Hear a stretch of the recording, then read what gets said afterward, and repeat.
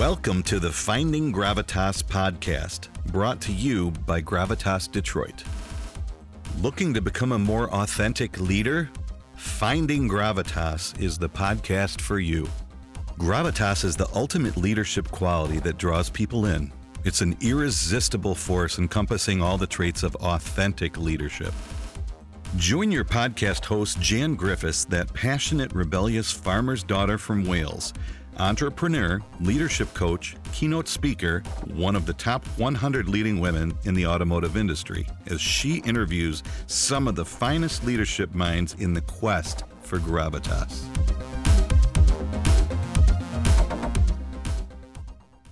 In this episode, you'll meet David Chislett.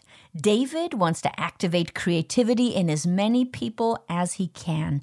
And in his own words, he wants to turn people into weapons of mass creation. Wow, that's a powerful statement. He understands creativity better than anybody I have met. And if you're anything like me, you struggle a bit with this term creativity and innovation. What is the relationship between the two? How do you unleash creativity in your team? It's difficult to get your mind around that. David debunks many of the myths that we have around the subject, and we go deep into what creativity really is and how to access it. David Chislett, welcome to the show.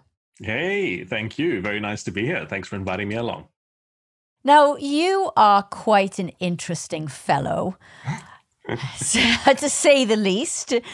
So first and foremost, what's your story? Right from the very beginning, where were you born and what brought you to where you are today? Wow. Well, yeah, I'll try and keep it short. No, please, let's go. I think it would be really fascinating to understand your story. All right. Well, I was born in a harbour town called Portsmouth in the southeast of England.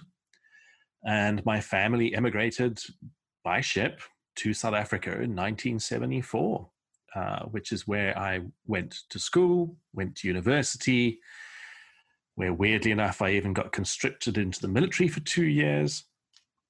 And eventually, when I was halfway through a postgraduate degree, I decided that academic life was not for me, and I fled South Africa for the bright lights of London. In part, I guess, because as an English-speaking South African, I'd never been made to feel particularly South African or particularly like I belonged. 6 months in London, and I realized I was a lot more South African than I thought. But nonetheless, I stayed there for 2 years, worked in television in post-production, also worked as a radio journalist, reporting back to national pop radio in South Africa, and started my career as a music journalist. And then after nearly 2 years, friends talked a hole in my head and persuaded me to go back to South Africa, where I then started my own band management and promotion agency, where I ran a small stable of artists for a few years. Before fleeing back to London, before fleeing back to South Africa, from Joburg down to Cape Town, more band management, more promotions, then ended up working in book publishing, marketing in particular, before going back to London and working for a large live events agency in Soho. Then back to South Africa again for another 10 years, where I began publishing a lot of my own work and started getting involved in training for the first time, running workshops on the business of the music industry, leadership skills, and various other things. And then coming towards 8 years ago now, I left South Africa to go traveling the world. Just decided I needed a break. Those last 10 years in Joburg have been pretty intensive, and I really needed a bit of downtime to recuperate. And so when I left, people were like, well, how long are you going for? And I was, don't know, 6 months, 6 years, no idea. And yeah, I'm now married. We have 2 kids and a house in the suburbs. So I'm not going anywhere. And this move to the Netherlands is also what precipitated a major change in direction for me, because I was living in a non-English speaking country for the first time in my life. My entire professional skill set depended on native speaker skills. So there was no way I was going to be a marketing specialist or a journalist in Dutch. 7 years later, I still don't think my Dutch is good enough to do that. And that's when the threads of all of these things that I'd done in the past sort of started to coalesce. The training, the management, the promoting, began to realize that what I'd been doing my entire life was helping people and helping people to realize their creative ambitions. And with always this idea that the people I was helping had something to offer the world to make it a better place. And with the help of a friend of mine, I was able to bring that into really stark focus and to understand that actually, for the first time in my life, I was like, I have a purpose. I want to change the world for the better. And how am I going to do that? By activating creativity in as many people as I possibly can. Wow. And so here you are today with your own business doing exactly that. Indeed. Yeah. It's been an interesting ride. Yeah, the life of the entrepreneur. It is indeed. Yeah, that. Authentic leadership, one of the basic traits or tenets of authentic leadership, if you will, is this ability to inspire and ignite performance in people on your team. Yeah. And inspire and ignite creativity. And we talk a lot about innovation and creativity. And Yes. often in the corporate world, innovation is considered this thing that maybe the engineering guy or the R&D person is responsible for. Well, just come up with a better widget that's more innovative. Or maybe they've got some crazy guy, usually maybe a PhD, who's been in the business forever, knows everything about the product, and he's responsible for, or she is responsible for new products and programs. Yeah. And so, you see leaders going, well, I checked the box on innovation. I've got somebody working on that. Yeah. And that seems to me like that's so wrong, because innovation is how you think. It's about your culture. It's so much broader than that.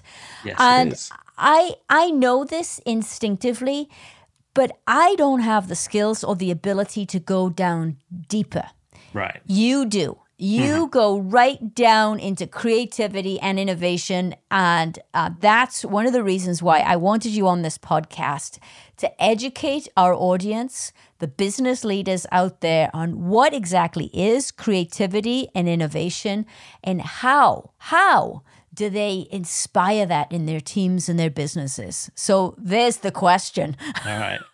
Well, the way I look at it is that innovation is one of the products of creativity, in the same way that art is a product of creativity, or music, or the solution to a particular problem. Creativity is not to be mistaken with things. It's more like a process. It's this capacity that we as human beings have. Now, when you're in a business situation, you're talking about wanting more innovation, you need to be able to meet the conditions of creativity in order to get the innovation.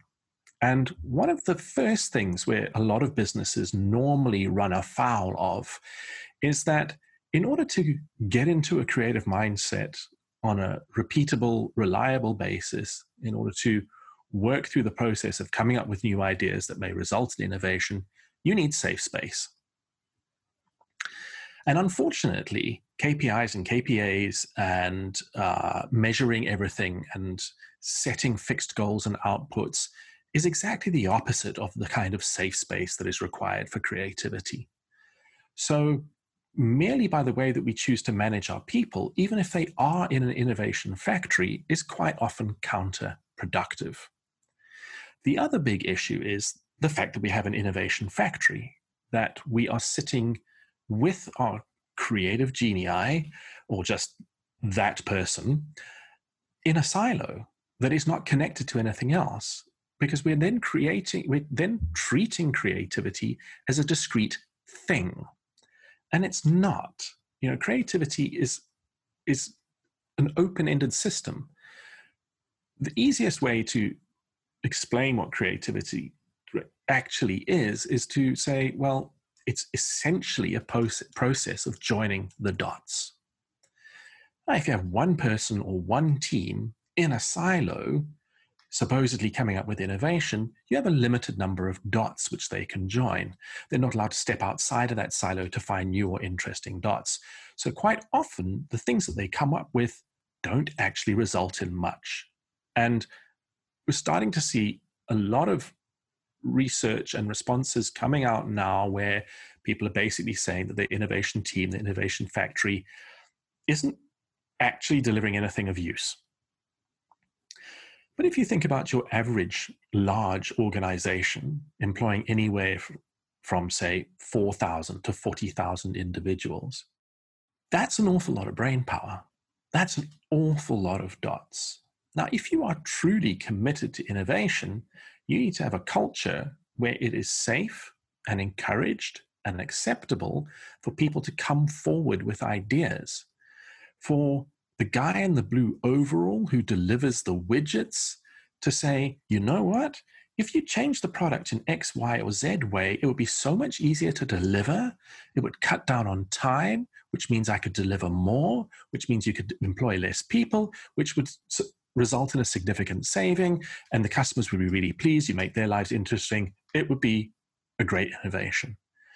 But most often there is no structure in place to accept such feedback, and there is also no will or no culture that encourages that kind of feedback.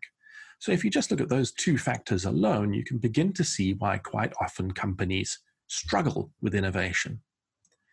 The third factor is that's how we've always done it. You know, human beings are pattern recognition engines. We're superbly good at looking at a set of occurrences and spotting a pattern. Unfortunately, quite often what we are doing is reading a pattern into things which have no pattern. And then what we do is we use that pattern to extrapolate scenarios into the future, and then we act on those scenarios as if they are true in order to create the future that we desire. But because it's nothing more than a projected pattern, quite often these things don't come true. And human beings have proved over the centuries to be really bad at predicting the future. And if you doubt that for 1 second, bear in mind that no one saw World War I coming. No one thought that a minor nobleman being assassinated in a nondescript country that most people had never heard of could kick off the first ever modern global conflict. Now, of course, it seems self-evident because of all the other information we have access to. And that's what happens with innovation. You just don't actually know what's going to happen next. And so by limiting the number of people who are thinking creatively, coming up with ideas, joining the dots and making suggestions, you are hamstringing your company's ability to keep up with the times. And specialists, I'm glad you mentioned that, Jan, are a bit of a double-edged sword. Of course, they have deep knowledge on a particular subject, but what they don't often have is broad knowledge of many subjects across that. And what happens when you have really deep knowledge is your ideas may be absolutely wonderful and deeply innovative and startlingly good, but nobody else understands what the hell you're on about. And so it falls flat. You know, it's a bit like the tree that fell over in the forest and no one was there to hear it. It's like, well, who cares? Which is why diversity is so important to innovation. A multitude of viewpoints from people with more or less experience, with more or less education, from different ethnic, economic, social, gender, sexual orientation, age, you name it. Because that way, again, you have a lot more dots from which you can join, which you can make a pattern where you can start to see where things could potentially go. That's a wonderful, wonderful explanation. And I was thinking the other day about TEDx. You know, I love the TEDx. We had TEDx here in Detroit. Obviously, we didn't have it this year, but I went last year and the year before, and I just loved it because your brain is going from one thing to another to another. You might be listening to somebody talking about a business-related issue, and then you're jumping to music, and then something else, and then maybe poetry, and you're all over the place. And I thought, wow, what a wonderful thing for a corporate team to do, to go to TEDx, right? Just because you expose yourself to so many different things and you can think differently. Mm-hmm. And this didn't happen to me because I was actually out of my corporate job when I started going to TEDx, but I could just imagine going into the corporate world and saying, I want to take my team to TEDx. And the response being, what's the impact to the bottom line? If you can't draw a direct impact between that expenditure and the bottom line, then it's not approved. It's like, well, just trust me. It's just because I want us to be in this more creative space so we can have conversations about stuff that somehow we'll be able to bring a little smidge of something back into the workplace, which could possibly be the next greatest innovation on the planet. But people don't want to hear it when you say that. Well, when you say it like that, you can kind of understand why, because you're saying could, might, maybe. As far as I'm concerned, if you exposed all of your people to that kind of thinking, they will come up with new and interesting ideas that will result in innovations that most certainly will have an impact on your bottom line. But it's a long-term thing. It's not going to happen overnight. And if you doubt that for 1 second, considering that something like the automotive industry is pretty well established, quite traditional, Lean. Lean was invented by Toyota, an auto manufacturer. Now you've got Lean Startup, you've got Lean this, you've got Lean that, you've got Lean the next thing. Agile, right? A software development tool. Now you've got major retailers going agile because that way of thinking, that particular methodology developed for a particular industry was actually so clever that when you transplanted it to a different situation, a different industry, it created a whole new range of options that industry had never seen before. And all of a sudden, things got better. That's why you should send your team to TEDx, because they could discover the next Lean or the next Agile, not necessarily the next wonderful widget, because creativity is a 4-level construct. It's about processes, it's about people, it's about products, and it's about the environment or the press. So innovation can be just as much about fixing up your product as it can be about changing your process. And that's what a lot of people forget and miss when they start talking about innovation. Tell me a bit about the mantra on your website. I love it. Where did that come from? Tell us about that. Rebel, reject, create is my mantra. And it actually comes from a silly pay-off line from a B-grade 80s movie called Them, which was obey, conform, consume. And I used to have a t-shirt, because I was a bit of a punker growing up, and I found it, beautifully tongue-in-cheek, sarcastically.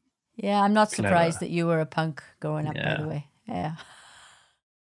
And I was thinking about getting a new t-shirt because the one I had in the early 90s had clearly fallen apart by now. And I couldn't find it anywhere. And I thought, well, I'm just going to make one. And then it just struck me that actually that whole expression is so negative. When I say obey, conform, consume, I'm making fun of the way that things are in order to make a point, which is, that's standing on the fence and jeering and throwing eggs. And suddenly I wasn't comfortable with that anymore. So I asked myself,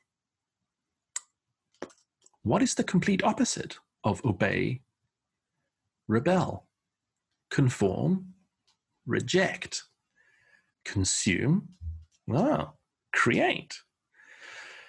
Now, most of the time, people see that rebel, reject, create, and they think, oh, yeah, you old punk rocker, this is all, anarchy, burning the place down. And that's actually not what it's all about. You need to rebel against your own way of doing things, of your patterns, of your habits, of your assumptions, your biases.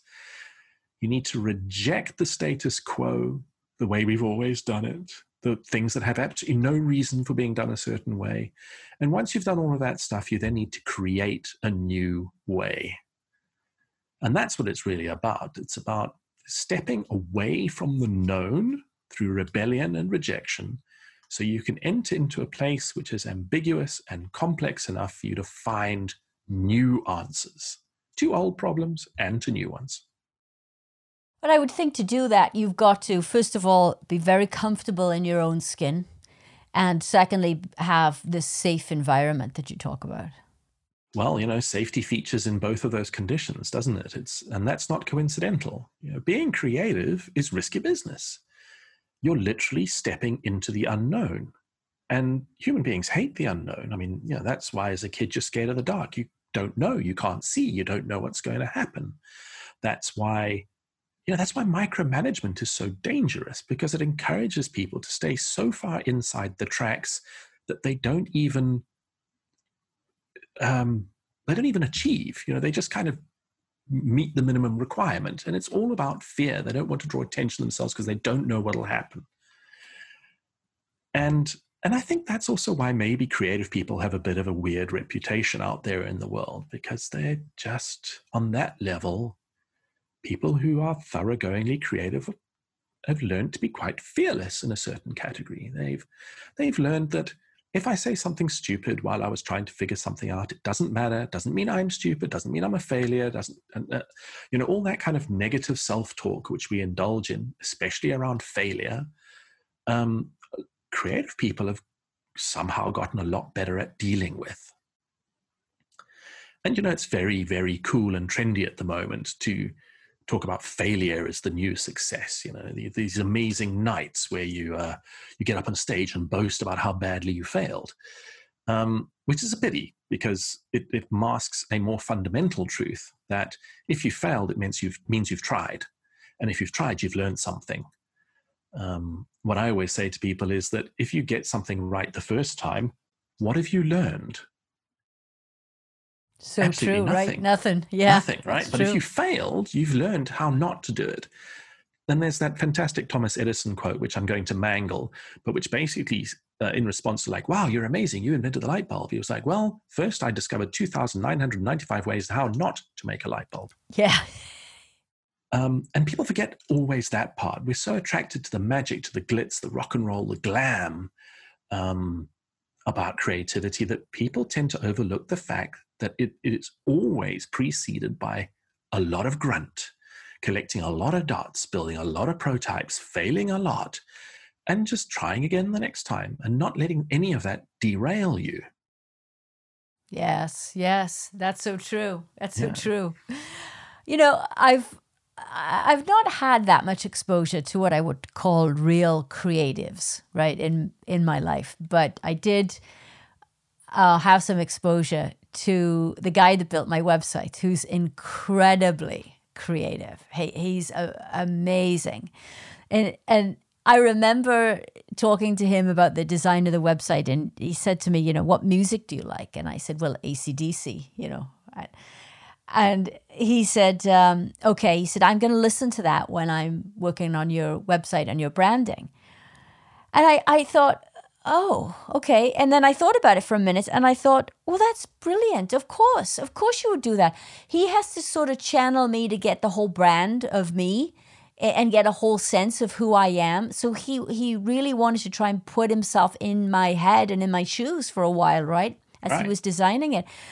And I thought, wow, that's brilliant. I would have never thought about that. And you can see the results. You can see the little AC/DC Gothic lettering thread coming through, which is absolutely me. He nailed it. But the one thing I noticed was trying to manage him the way that I've managed every other supplier in my career. Oh, no. Budgets and check-in points and timelines. No, there was an ultimate end game. There was a budget and there was a date when the thing had to be live. Well, I'm used to putting in milestone points along the way, right? I'm an ex-automotive program manager, right? This is what I do. There are gates and checkpoints and all this stuff.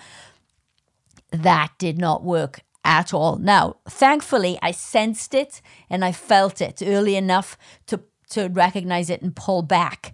But I've got to imagine that there's a lot of creative people out there, even in, an industry as conservative as automotive, that are just paralyzed because they've got all these requirements and check-ins and checklists around them. It's too restrictive, right? Right. Well, there's two things I want to pick up on from what you just said there. First of all is you mentioned about him saying, what music are you into? I'm going to listen to that music when I'm designing your site. Now, earlier on, you mentioned authentic leadership.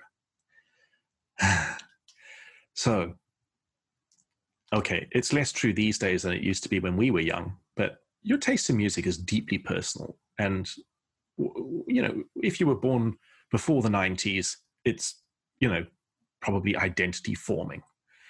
In other words, if someone designs something for you that centers around your music taste, it's going to reflect a deeper you than you probably project in your normal day-to-day business life. In other words, anyone who sees it will feel a connection to you, not your business, not your brand. And when we're talking about creativity and authentic leadership, this is what's important. Not the 9-box blooming performance monitoring system or the meeting all the milestones. It's about connecting in a way that facilitates progress. And to pick up on the other thing about deadlines and monitoring, you can see a lot of that stuff as closed questions. Do you like chocolate? Yes, no. Right? When you have closed questions, you either get confirmation or denial. That's it. When you say, what do you like about chocolate? Or why do you like chocolate? You get a whole story. You get a lot more information. And being creative is a lot more like an open-ended question. So when you go for confirmation or denial, you stop the process.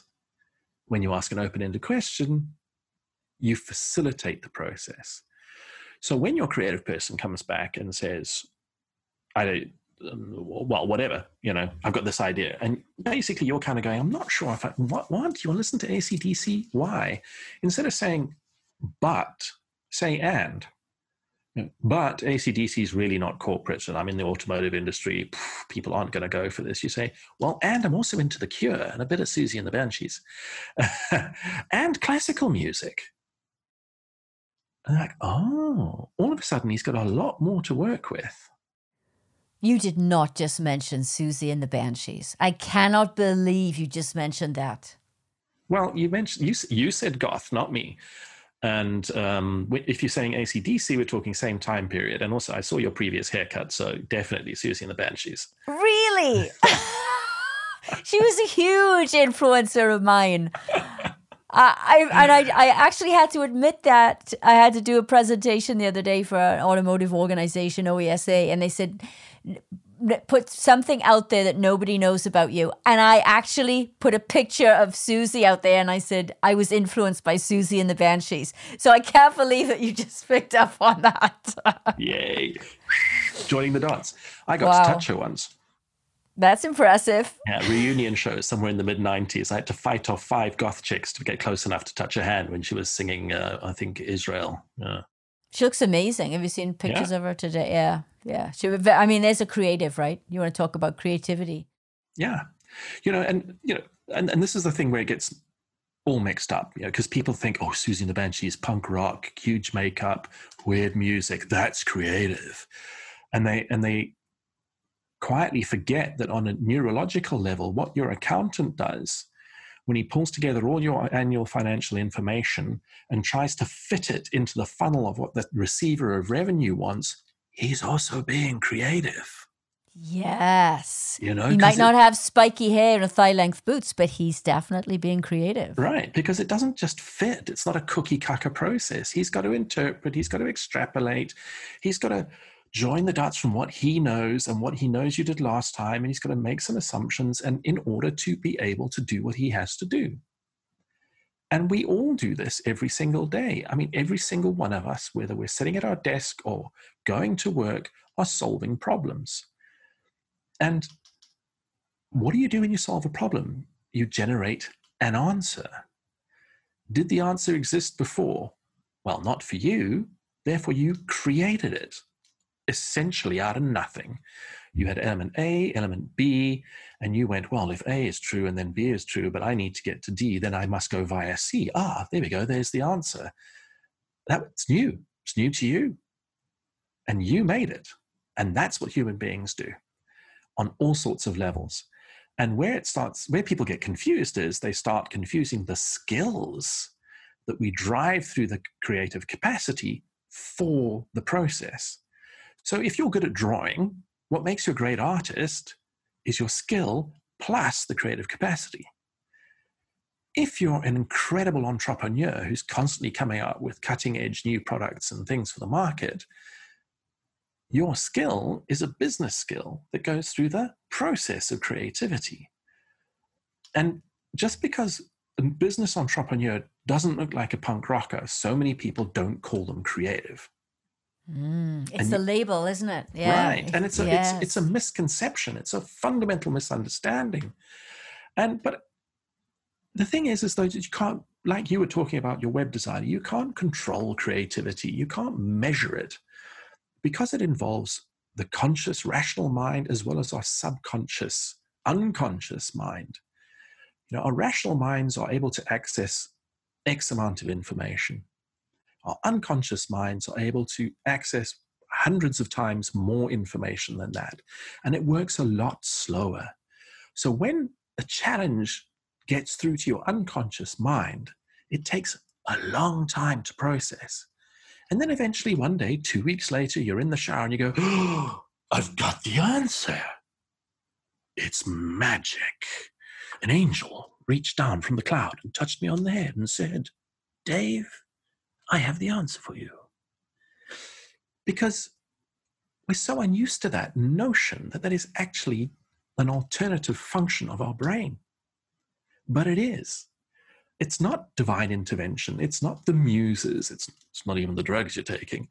It's your subconscious working through vast swathes of information in order to come up with an answer to your problem. Your rational mind follows rules, logic, rationality, day-to-day reason, quite linear stuff.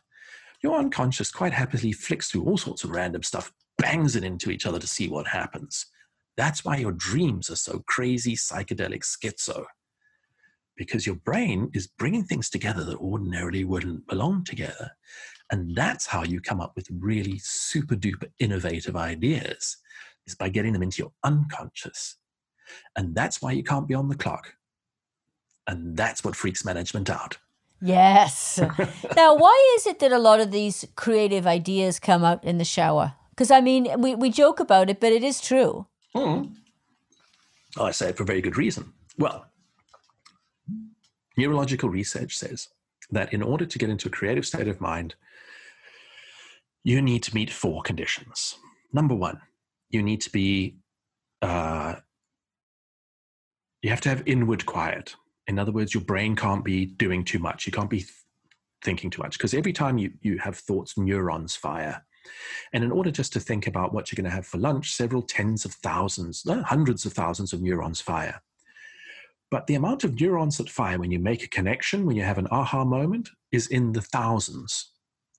So if you're thinking too much about too much stuff, you literally will not hear it. So you have to have internal quiet. Second of all, you have to be inward looking.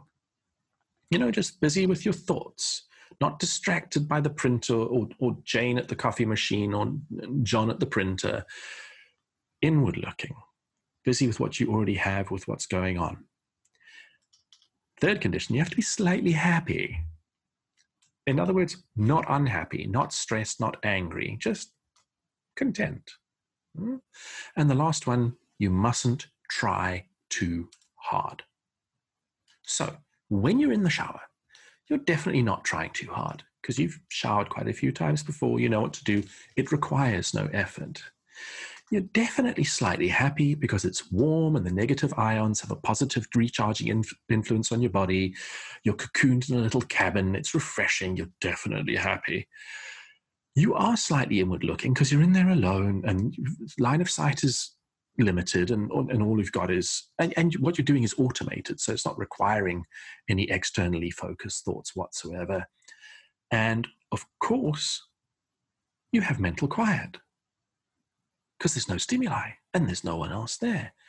And so when you've quietened everything down, your subconscious goes, oh, by the way, here's that thing you asked for. So walking the dog, doing the ironing, long distance driving, exercising, anything you do so much that the actual action you're completing is automated, requires no conscious focus. Your conscious mind kind of goes, oh, I'm so bored, and it starts to basically shut up. Your unconscious mind finally is able to bully its way to the front and make itself heard. Wow. Compare that to your average day at the office. Yes. Yes. Yeah. Wow. That's powerful. That's a lot to think about. Yeah. So for business leaders out there, I know that you run a workshop. And when I look at that, I think a creativity workshop. What the heck is that? I can't even imagine what it would be, how it would work and what the output would be. And I'm not looking for, an impact to the bottom line. I just can't even get my mind around it. So educate me and others, please. What is a creativity workshop? Well, essentially, there are two breeds of animal that fall under my creative workshop heading. And the first breed is literally turning ordinary people into weapons of mass creation, getting them to understand what creativity is, how it actually works, and then how to use it. What habits do you need to acquire? What skills do you need? What conditions do you need? And then giving people techniques in order to facilitate them getting that. The idea being is that everyone who walks out of that workshop is far better equipped to get into a creative mind state on a reliable, predictable basis in order to solve problems, come up with better ideas, and so on and so on. The second one is a lot more goal-directed, where a company, for example, may be struggling with a particular problem that requires a creative solution, and they're just not getting there.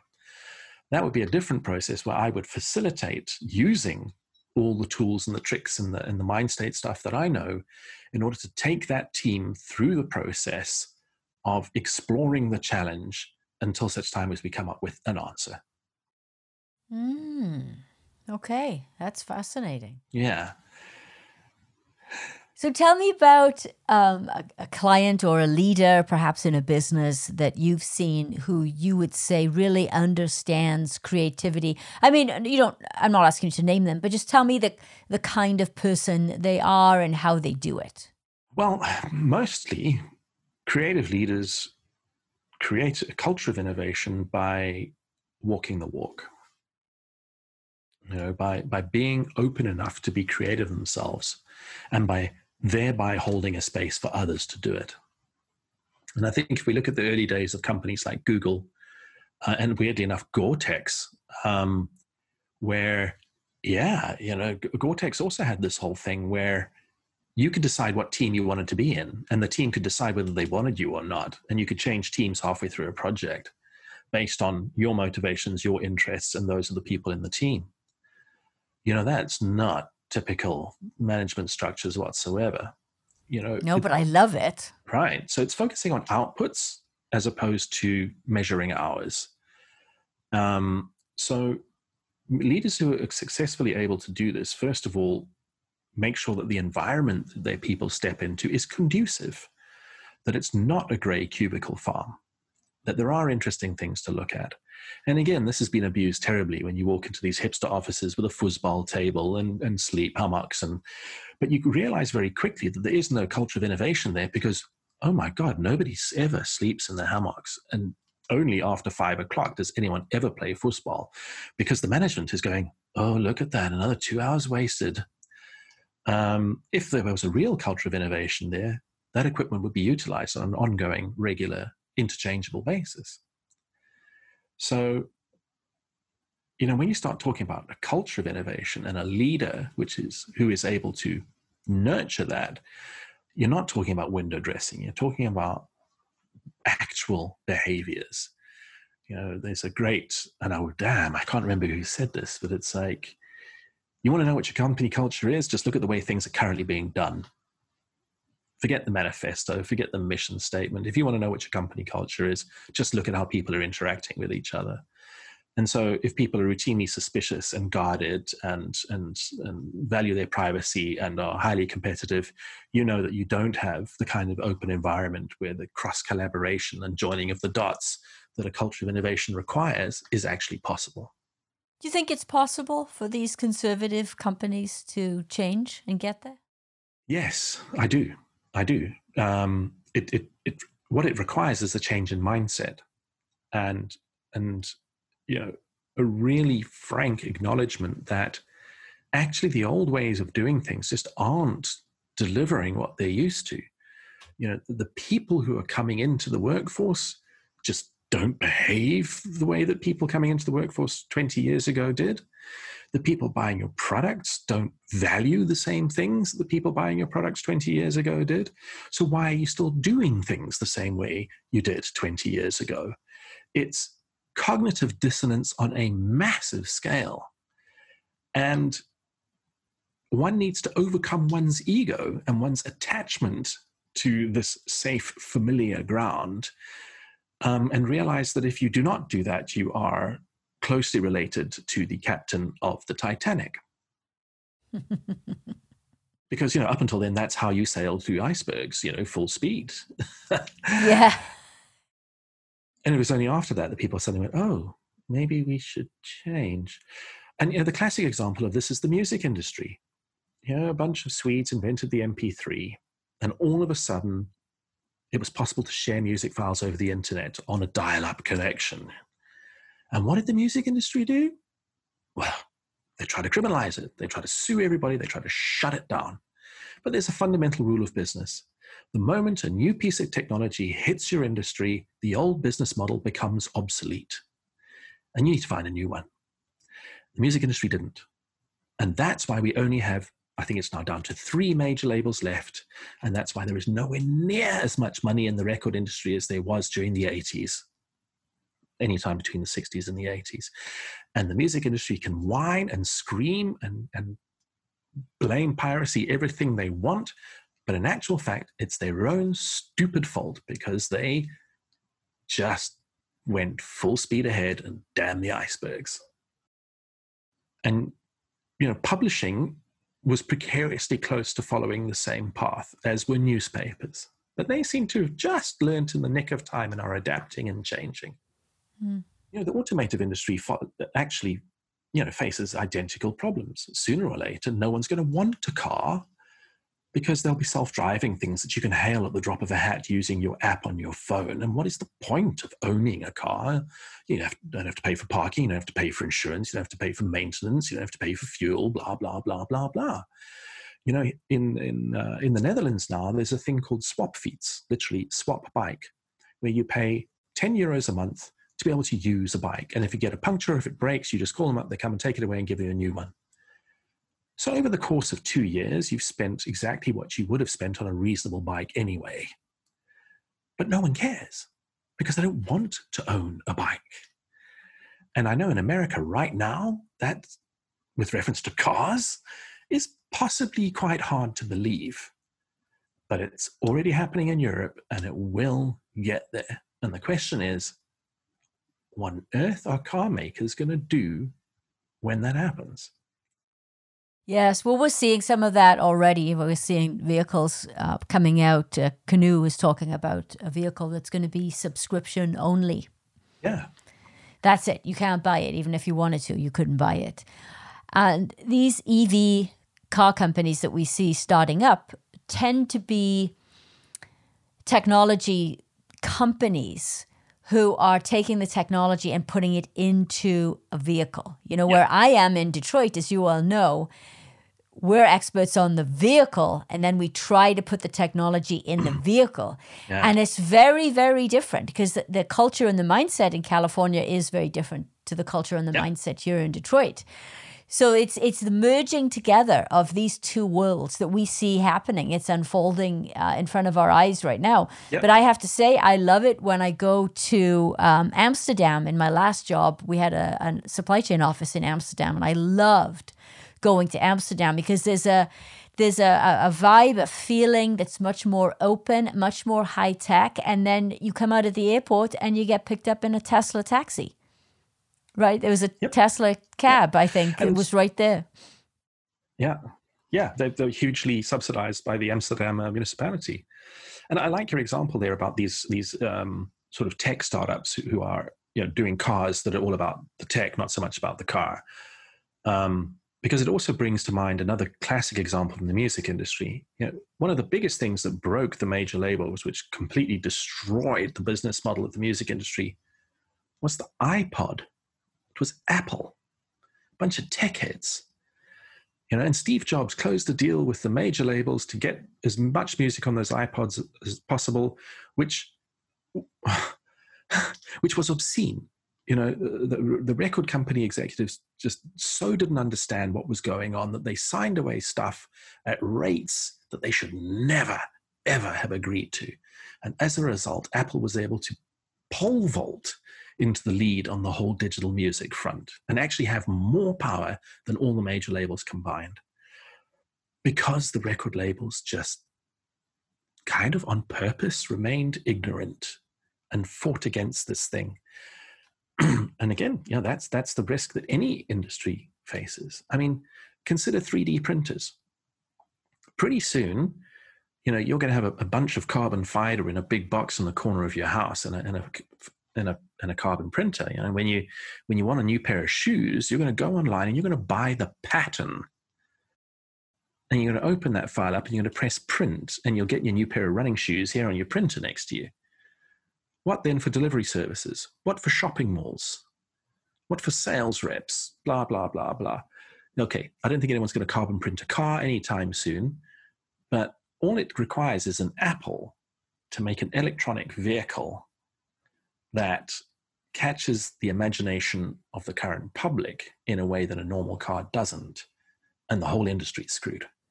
Yes, yes. So why isn't the industry exploring this in the most aggressive way imaginable?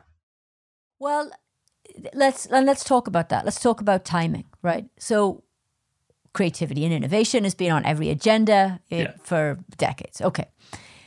We're in a pandemic. I think we both believe that this pandemic is indeed an accelerator for change. It is a catalyst, for transformation, because people's minds are more open now than ever before to change, because their whole lives everything they've ever known has been torn apart. They couldn't even get toilet paper and groceries. So, they're working from home. That in some cases that was never heard of in some companies. Now they're embracing it. So I think people are ready for change. It's like they're right there. This transformation of work is happening right now. So now is the time. So for these companies that don't want to get left behind, to really understand your subject area, to understand creativity, innovation, and more importantly, do something about it now. Yeah. Because a year from now, it's going to be too late. Right. And it takes us straight back to Toyota. Lean, okay, great. But the other great thing that came out of Toyota was Kaizen, incremental change. Every day do one thing slightly better. And, incremental change doesn't lead to massive innovation, except if you do one little thing and your entire workforce is doing one little thing better every single day, it does. Because innovation's a bit like evolution. It kind of tickles along and not much changes, and you have some aberrations, and then suddenly, boom, it's off the charts because it all comes together. But if you're not on the bus, it's just not going to happen to you. You can have as many innovation teams and factories and specialists and consultants as you like, but until you harness the intellectual capital of your entire workforce, who, especially in the automotive industry, is incredibly diverse, at least half of your workforce is your target market. Yeah. So if you don't know what the audience wants, ask your workforce. Yeah, that's so true. That's so true. And do you believe? I'm sorry. Go ahead. No, I was going to say, and start doing it. Start working on it now. Who cares if it's all a complete disaster? You're hemorrhaging money anyway. You might as well write some of it off to R&D. Do you believe that now is the time? No.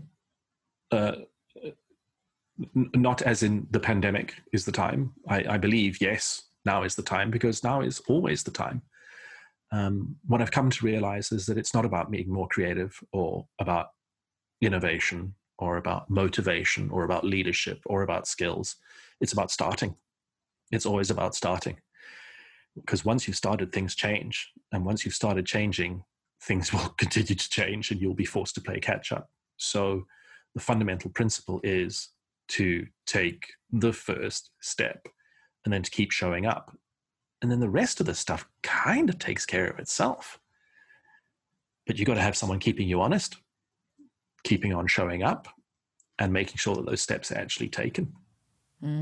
Yeah, that's true. Do you believe that people are more receptive to change now that we've been through this shared struggle of the pandemic, and therefore perhaps more open to creativity and allowing that creative side out? Or do you think there's no relationship there? Difficult to say.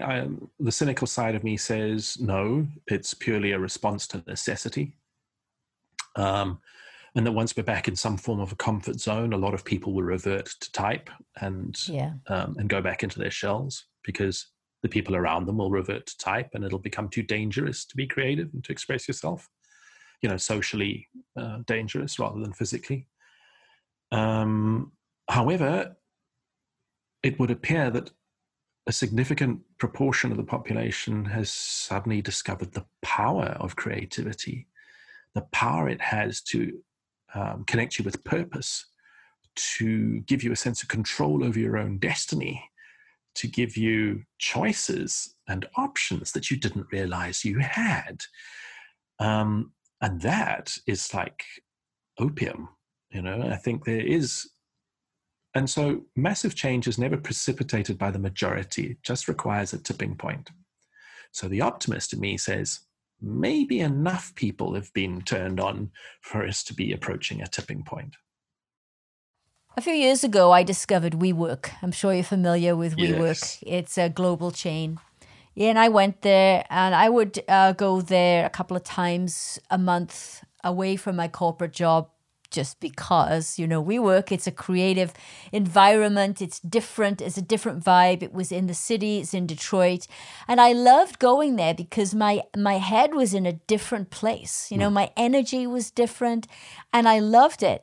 And I remember that my boss at the time really had trouble understanding, why I would want to leave the so-called comfort of the corporate office to go down to this environment where all these youngsters were, and who knows, what he thought was actually going on there. I mean, there's a beer tap that you can have a beer any time of the day and night, and I think that sometimes these corporate leaders think, oh my gosh, if I unleash all these creative types, there's just going to be this chaos, and people are going to be running around, and there's going to be no control, and then how am I going to run a business? So what do you say to the leaders out there that may have some of those concerns? Yeah, well, they've often also fallen victim to one of the major myths about creativity. I'm an extraordinarily creative human being. I sculpt in stone, I draw, I make music, I write poetry, I consult, I do all sorts of weird and wonderful things.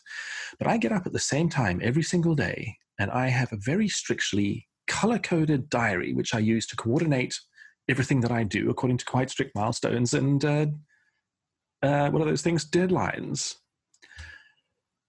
Right. Creative people don't come in one shape and size and variety. There are all sorts of types of creative people. There's big picture detail. There's high detail people. There's people who are only really interested in the end goal. There's people who are interested in the process. There's people who are interested in the tools. There's people who are interested in the people. So on that, first of all, there's no guarantee that just because you've activated your entire staff to now be creative, that they're all going to turn into Jimi Hendrix and start throwing TVs out of hotel windows and taking heroin. The other thing is that, I've said it a few times during the course of this conversation, creativity is about joining the dots. In other words, in order to be creative, you need to spend a fair amount of time obtaining dots. And that involves working, reading, studying, researching, and experimenting. All credible business activities, basically. And it's not like it's an always on black or white kind of a thing. Becoming creatively activated is a bit like A bit like taking these neurotropic vitamins. The idea is that it kind of just throws everything into a slightly different, sharper focus, where instead of like doing your nut and having hallucinations and being wild and uncontrollable, it's just giving you overall better insights into what you're doing and seeing the connections between things better, making you more effective, not necessarily more efficient, but more effective. And if you're interested in outcomes rather than just efficiency, isn't that what you want? So I think, unfortunately, and it is a common reaction that people are like, whoa, I don't want a massive unmanageable people on my hands. It's a massive generalization informed by a huge ignorance about what creativity actually is. And rooted in a stereotype about creatives that is actually about artists, and in particular rock and roll stars, not about creative human beings. I mean, no one would really have a problem with Elon Musk types working for them. Workaholics who just never stop and are always coming up with amazing stuff. But that man is insanely creative. And he's a scattergun. He's all over the place into all sorts of interesting things. But he's brutally effective. I mean, notwithstanding whatever shortcomings might be packaged into that on other areas. But you know what it is? It's a polarization. It's a classic anti-creative response. It's basically saying, this is the rule of order.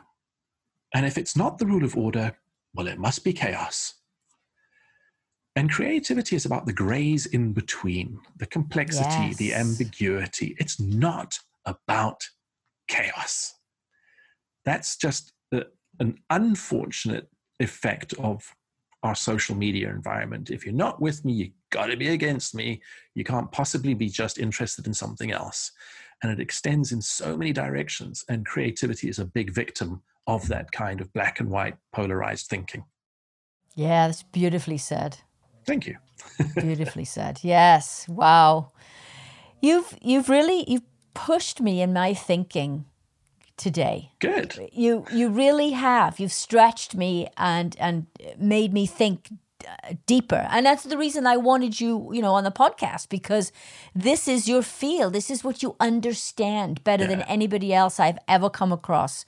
That even, can even talk about creativity for more than 10 seconds. You know it. You just know it. It's ingrained in you. It's in your DNA. You believe it. You practice it. Mm-hmm. You touched on something about how you start your day.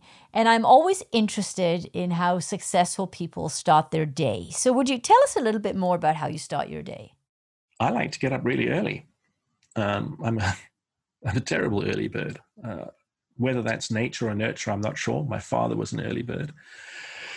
But I found if I'm on my computer at 5 a.m., by the time 9 a.m. rolls around, I've done 4 hours work. But that's not true. I've spent 4 hours working. I've done 8 hours work.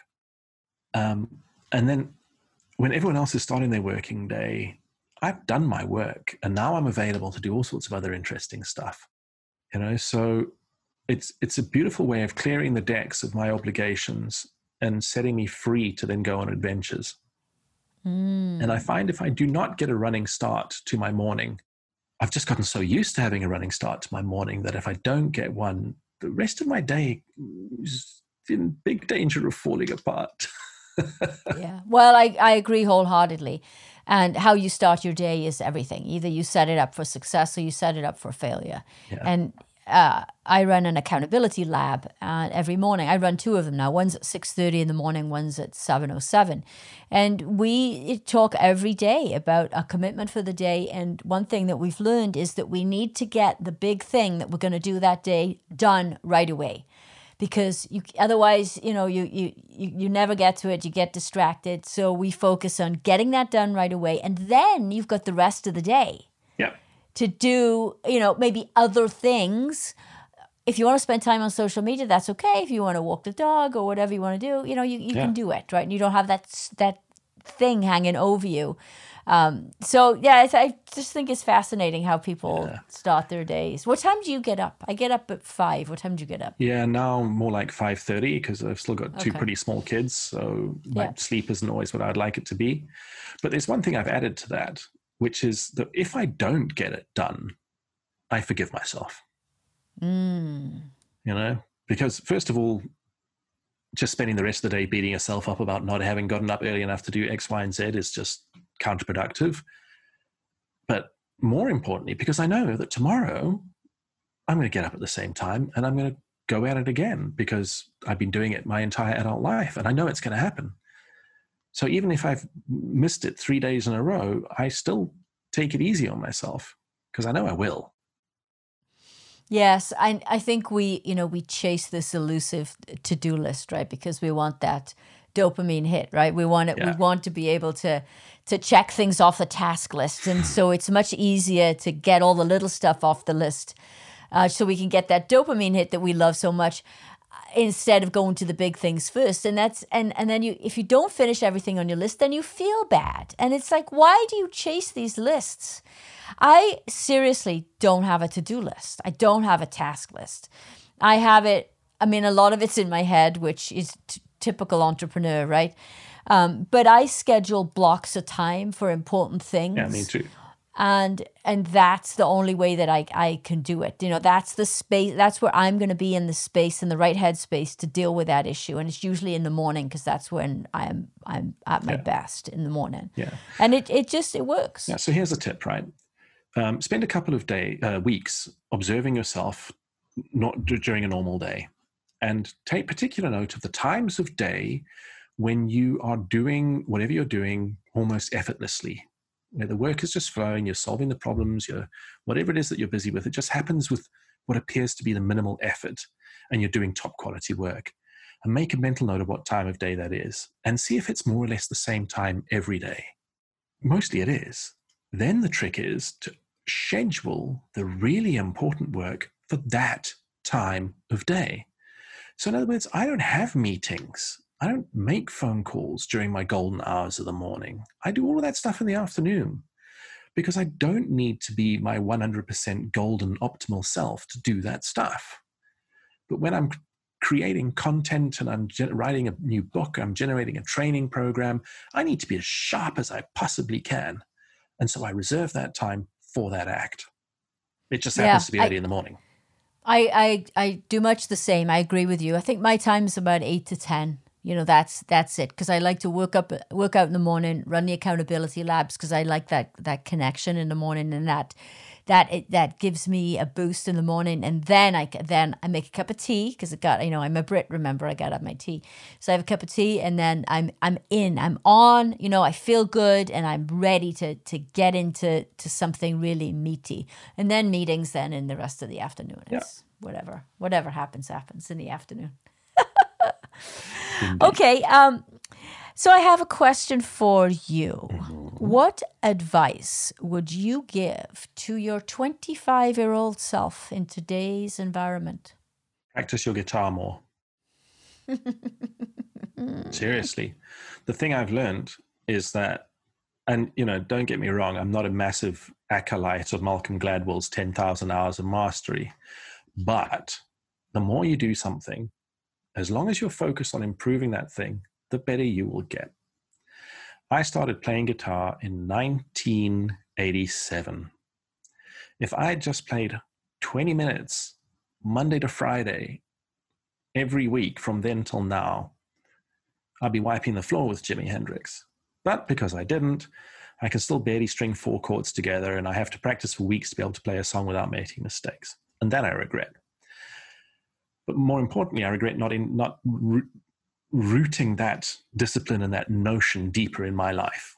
I've managed to acquire it in other areas, but it's been hard work, when actually it could have been a lot easier work when I was 25. Yes, yeah, that's right. And how do you see your legacy? What are you bringing to this world? How do you want to leave this world? What's your legacy? I have no idea at this stage. Look, I've embarked into a field that is littered with neuroscientists and professors of psychology and top-end, highly experienced business consultants and what have you, all talking about creativity and innovation. And I'm just this punk rocker poet who's combining my hands-on experience of working with creativity and creative people for the last 30 years with their written works. So I don't hope to leave a legacy of anything special about my insights into creativity. But what I do hope to be able to do is to be able to translate a lot of that stuff, which is not always that easily understandable, into deeply practical, adoptable methodologies that actually change people's lives. That would be cool. Yes, yes.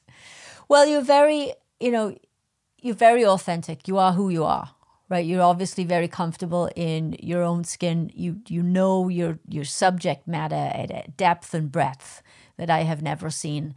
And I can't wait to see how your business evolves and how this, creating this weapon of mass creation, how that evolves over time. It's been an absolute pleasure spending time with you today and exploring the subject of creativity and innovation. David Chislett, thank you. Likewise. Thank you, Jan. It's been awesome.